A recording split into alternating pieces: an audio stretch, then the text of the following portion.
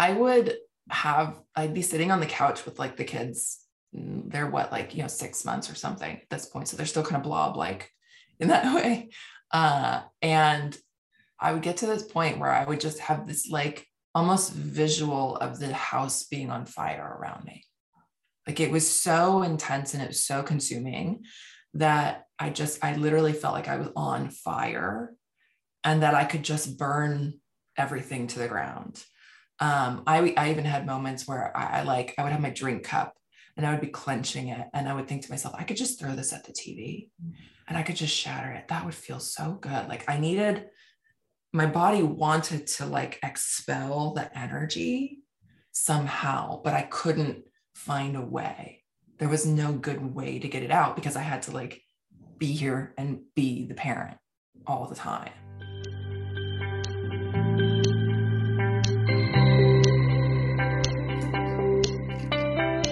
Hi everyone, welcome to Open Mind Night, a show that talks about everything mental health and mental illness related.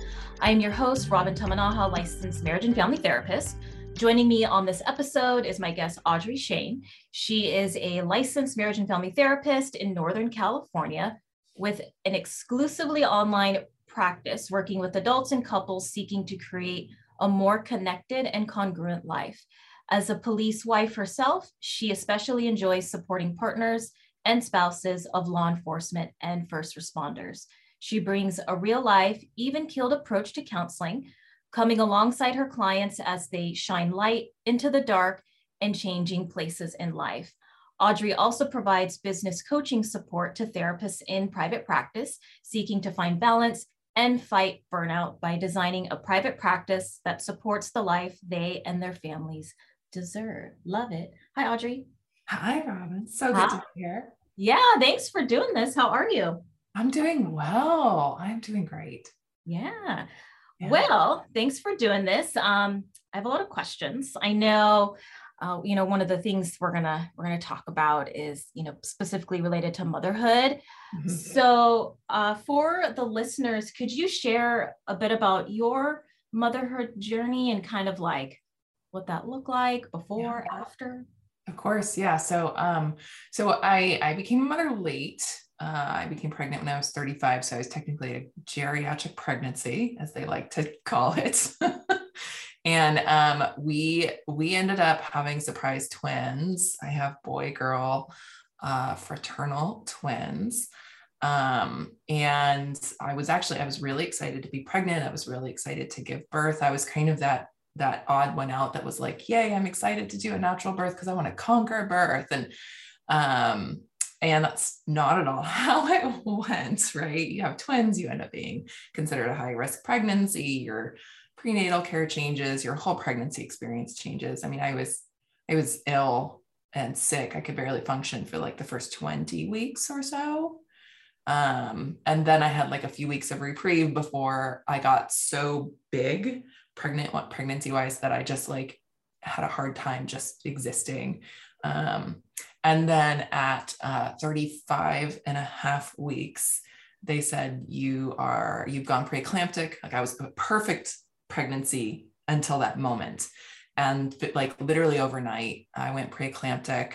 Neither of my babies like were down and engaged. And so they like, we're going to deliver you in 2 days. When you hit 36 weeks, it's going to be a C-section. And so I think, I kind of like grief was a big piece of my motherhood experience from like the moment I found out I had twins and then on.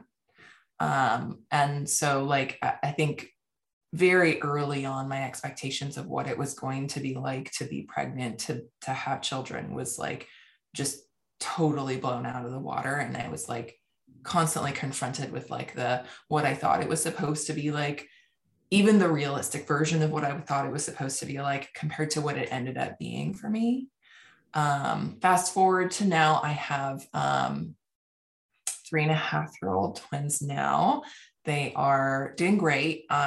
But even then, even more stuff came, after I gave birth. I had an allergic reaction to medication. I was hospitalized for 5 days straight. My son had to have his tongue tie revised twice because it was so deep, which impacted breastfeeding, which I was able to successfully do for 2 years.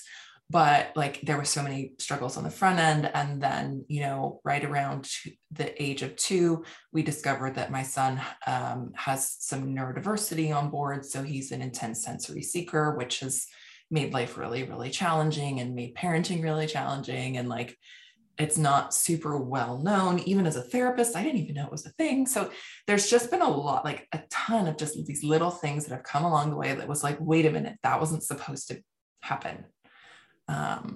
So there's lots of grief, lots of like things not being the way that I expected.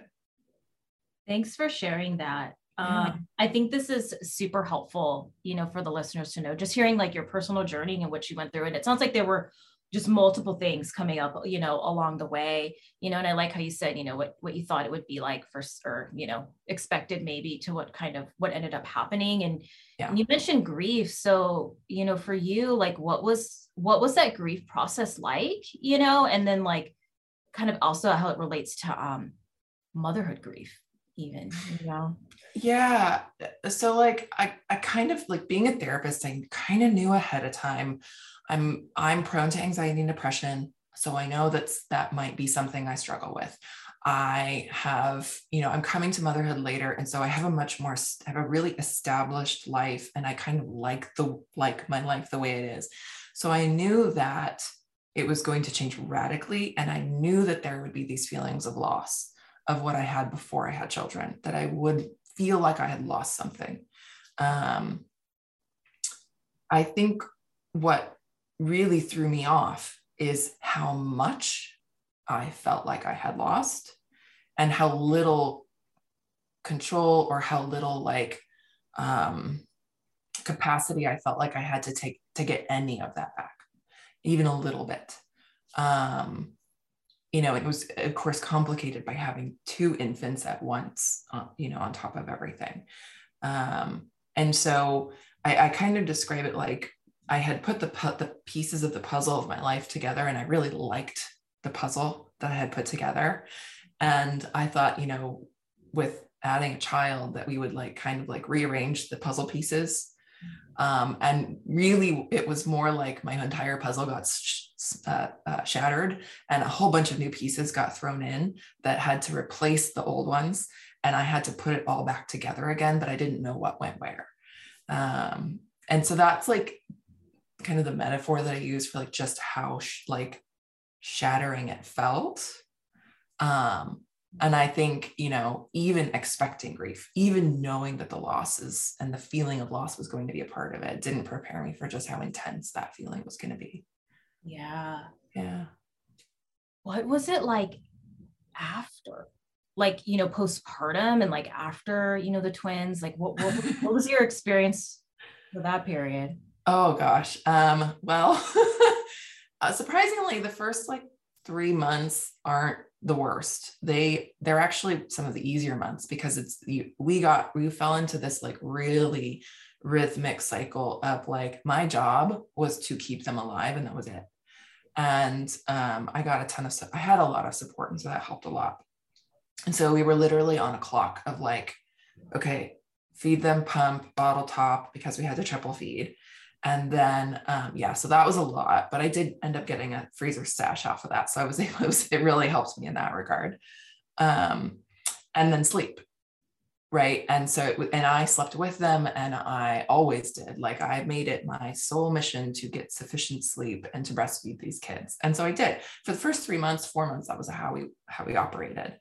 And yes, there was like parts of me like, okay, this is temporary. I'll get this back. I'm really sad about the life that I used to have, but like, eventually, right around 4 months, sleep disruptions start to happen.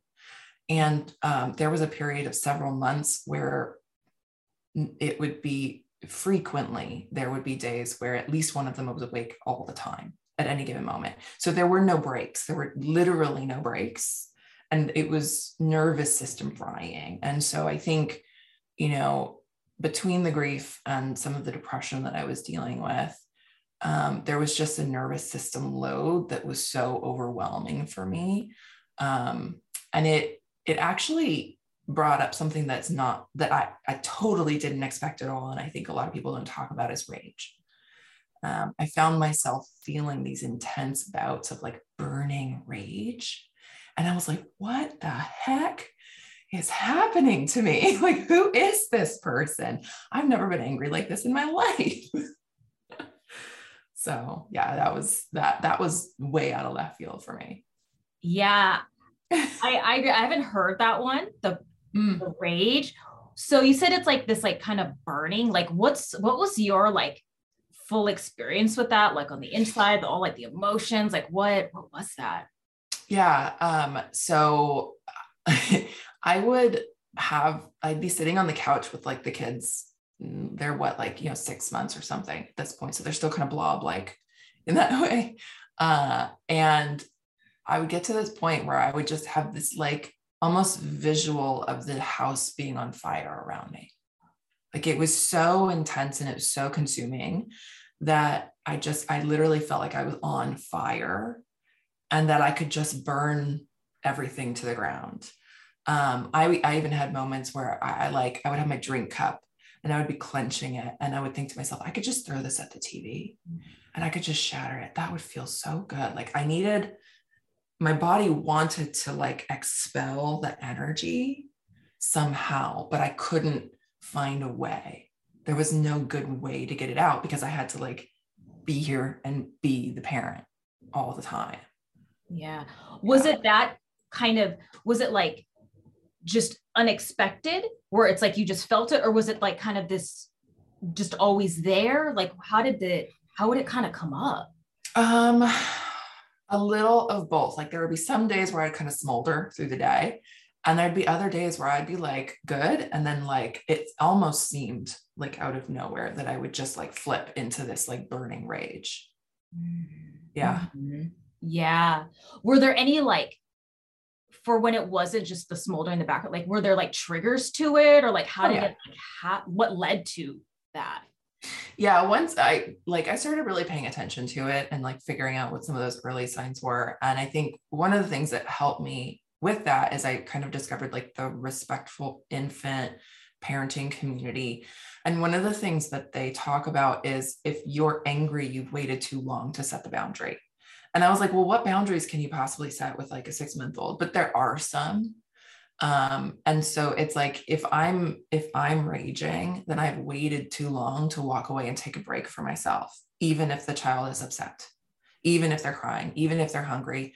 Like I've waited too long to take even a few minutes break for myself and do some breathing and take care of like just that nervous system overload. And so I think that's one of the things that helped me like identify like where does that line actually sit for me, and figuring out when I need to take the break on the front end so that I don't get to that place of rage as quickly or as easily. Yeah. I almost think of it as like plan, prevention, or self-care. It sounds like it came down to doing things like initially as opposed to like waiting for when you feel a certain way. Absolutely. Yeah. And, combined with that, again, I was fortunate to have the supports that I had, but 3 days a week I had scheduled time where one of the grandmas would show up, and for 2 hours I could leave the house. And I didn't matter what I did. I didn't actually have to do anything. I just had to leave the house and feel like a person separate from these babies. And so like having that predictable, this is time that I'm going to have uninterrupted to myself, really helped me manage that nervous system overload. Yeah. Was that something easy to implement, or was it like kind of something kind of to work into as far as like doing that separation, getting that time away? Yeah. We started with, I think, 1 hour, twice a week, and then built up to like 2 to 3 hours, 3 times a week. And it helped that I had the milk stash. That's kind of where that milk stash comes in, is that I had that milk stash. So there was always milk available if they needed it. And I was able to kind of time it around feedings anyway. And I think it like mentally, I had to really work that like guilt piece of like, no, I am better for leaving. I am better when I go away. And that's actually translated even like now my kids are in preschool full time. And like, I recognize that I'm a better mom when I'm only their mom half the time, when I only have to be in charge of them half the time, including sleeping hours right now, because I still sleep with them a lot. And so like, it's taken a lot for me to get to that place to not feel guilty or shameful that like, that's actually better for them because they get a better version of me when I am with them. I think that's so important for the listeners to hear, because I hear so many things, you know, when it comes to expectations of mom or motherhood, parenthood, you know, and this kind of doing it all the time. And it sounds like that's not the case. It's what works for you and what helps you show up the best way, you know, that you would like as a mom. Yeah. I actually thought, so again, back to this expectations idea, like my mom loved being a mom. She loved motherhood. And so I kind of grew up with this idea that I would too. And I knew I would be good at it. I knew that I would enjoy having children. What I didn't realize is that I wouldn't love it 24/7. You know, my mom was the crafty mom. She had the craft bins and she did the things with us and we were out in the mud puddles and all that stuff. And it's like, I'm good with some of that, some of the time, but I can't do that 24/7 the way that my mom did. And I had to grapple with like, oh, wow, that's the mom I thought I would be isn't even who I am. Yeah. It sounds like coming into like your own identity as mom, what that actually looks like uniquely for you. Oh yeah, definitely. Yep. Yeah. And to be able to just acknowledge out loud, like, I don't like mothering in that intensive way all the time. I just don't like it. It's not me. Yeah. And that's okay. Yeah, exactly. It's okay to acknowledge that. It's okay to say it out loud. Like, it is not fun to do that for the 20th time in a row. Going back to the rage, like the postpartum rage, you know, I remember you mentioning it's something that's, you know, like not talked about a lot. No. Why do you think that is? Fear. Absolutely fear. I think when you experience rage, the images are terrifying. I'm a visual person. And so for me, a lot of this came through in images. And like, fortunately, I understood that they were a symptom of something different, of something else. I understood that. At the same time, like some of them were violent, some of them were graphic, some of them were like disturbing. And, you know, to even acknowledge to yourself that you're having those kinds of thoughts and images is difficult. And then to say them out loud to somebody else is terrifying.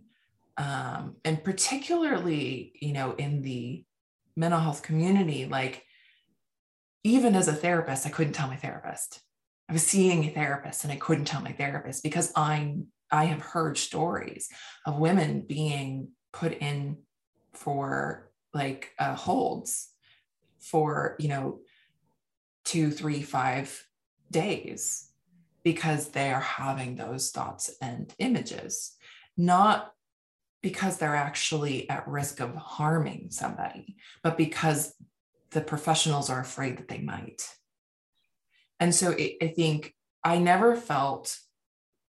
actually felt like I would do anything harmful. I was confident that I would never harm myself or my children. And so I didn't feel like that was something I would need, but I could have really used somebody to hear it. Mm-hmm. Did there come a point where that, I think, and I too, that's important for everybody to know, including us like therapists, you know, when it comes down to that, like that fear and opening up, and then also, you know, all the criteria for hold, you know, and it's hard to being a therapist because we know like all the all the steps. Right. But I totally, understand how that would like hold somebody back and fear, like you said, stories of like, when it's the hospitalization procedures aren't usually done, in a way where we're trained. Cause it sounds like for you, you had the thoughts, but you were distressed by them. Yes. You were freaked out by them. Yes. And you said no intention, so. Exactly. Right. Technically, hospitalization, would happen, but we never know. And then there's that fear and like shame and, so much stuff happening. Was there a point where, that's why I'm so thankful for you being on this podcast and sharing your story now. Like back then, was there a point where something happened or you did start to talk about it with people, or what did that kind of look like? Yeah. I think I was able to talk about it sort of generally. My house sister, she's a bit older than me, and she has like six kids.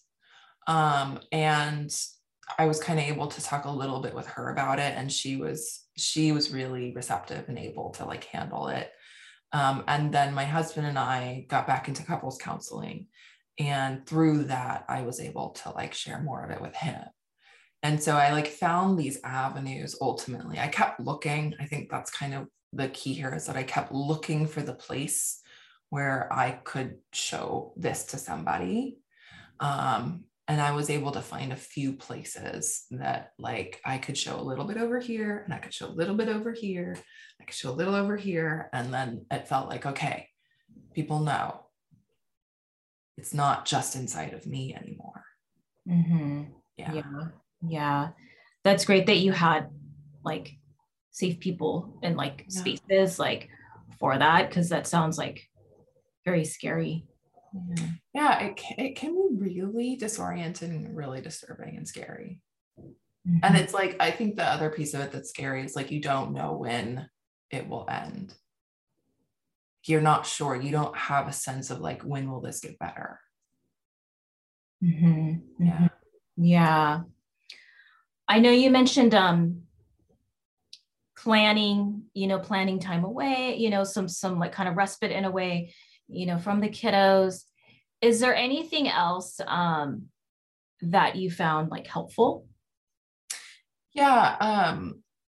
I think kind of coming back to that whole idea of like respectful parenting and setting boundaries with your kids is like, I had to be really like thoughtful about what my hard lines were, what my rules were. So like my kid was a sensory seeker. Okay. That means he needs to bounce off the walls, literally. And we had a really small house. And while I really wanted the rule to be no jumping on the couch, I also knew that I didn't have another way to meet that need for him. And so I had to like pick like, okay, do I battle the need for him to like literally bounce around, or do I give up my rule to no jumping on the couch? And like, when I would encounter things where I was like, wow, trying to hold that line is making me rage a lot. Let me rethink that. Whereas, not holding that line is causing me to rage a lot. Maybe I need to rethink that. So it was sort of like taking a step back and like zooming out and observing and evaluating my own rules and lines and choices in terms of like what was okay and what wasn't okay. At some point I had to get really okay with saying, no, I won't pick you up. Yes, I'm sorry. That's sad. Yes, I'm sorry. You don't like that. Yes, it's okay for you to cry at my feet. I still can't pick you up right now. I'm going to eat. Like I'm going to finish eating. Right. And it sounds silly when you say it out loud, but like, I cannot tell you how many meals I just ate in one bite at a time because this kid wanted that thing and this thing and that thing and that thing. And it was like, right, I haven't even eaten a full meal yet. And it's been hours. So I can't do that. Yeah. And two, I think that's also helpful for you for sure, but also for kids, because like you think of like modeling and also kind of teaching like limits and boundaries in a way. So I feel like that's kind of cool for them to learn that too. And it's through you showing yours. Actually. Yeah, it's the best way we can teach is by demonstrating what we're okay with. I mean, I had to do it even just yesterday. I had to do it. I had to fill out some paperwork, and my daughter interrupted me probably 20 times in the matter of 30 minutes. But I didn't she kept interrupting, but I kept holding the line, and eventually toward the end of it, she actually gave me 5 full minutes uninterrupted. And I was like, okay, we're getting somewhere. My husband, what did he say? Sometimes I feel like I'm beating my head against the wall with these kids. And I was like, I'm pretty sure that's what it's supposed to feel like for like the first 10 years. I guess we just have to do it consistently. But even just being able to acknowledge that, like, yeah, actually that is about right. That's what it feels like sometimes. Is like, it's just almost a relief of like, yeah, okay, if that's what I can expect, then I can work around and with that instead of having to like feel like it should be different. Yeah. Was there anything I didn't ask or bring up that you would like the listeners to know about or that you'd like to share? Nothing specific comes to mind. I think like, especially if someone's experiencing rage, like finding a way to release the energy is such a vital aspect of coping with it. Like it's actually okay to scream, I feel angry. Like, like it's better to yell, I feel angry, than to yell hurtful things at your children, which I've done. I've done that. I've done both. And, when I have the presence of mind to be able to yell how I'm feeling instead of yelling at them, it comes back to that. I get a release of energy. They see and hear my anger, and it's done in a way that models like, oh, mom, like people get angry. Okay. Like maybe now we can move forward from that. And like, from there, I will take a breath and take a moment and model self-care. And, like, it's okay to yell how you're feeling. Yeah.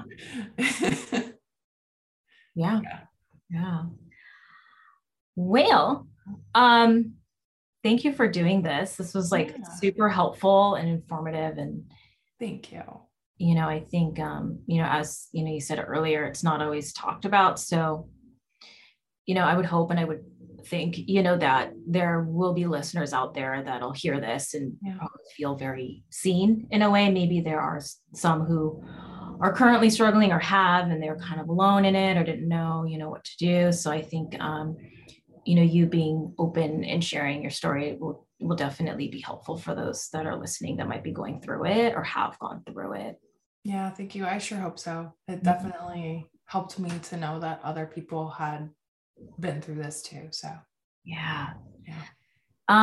Before we end, for the listeners, in case they want to find out more about you and like what you do, are there any like websites or social media handles that you'd like them to know about?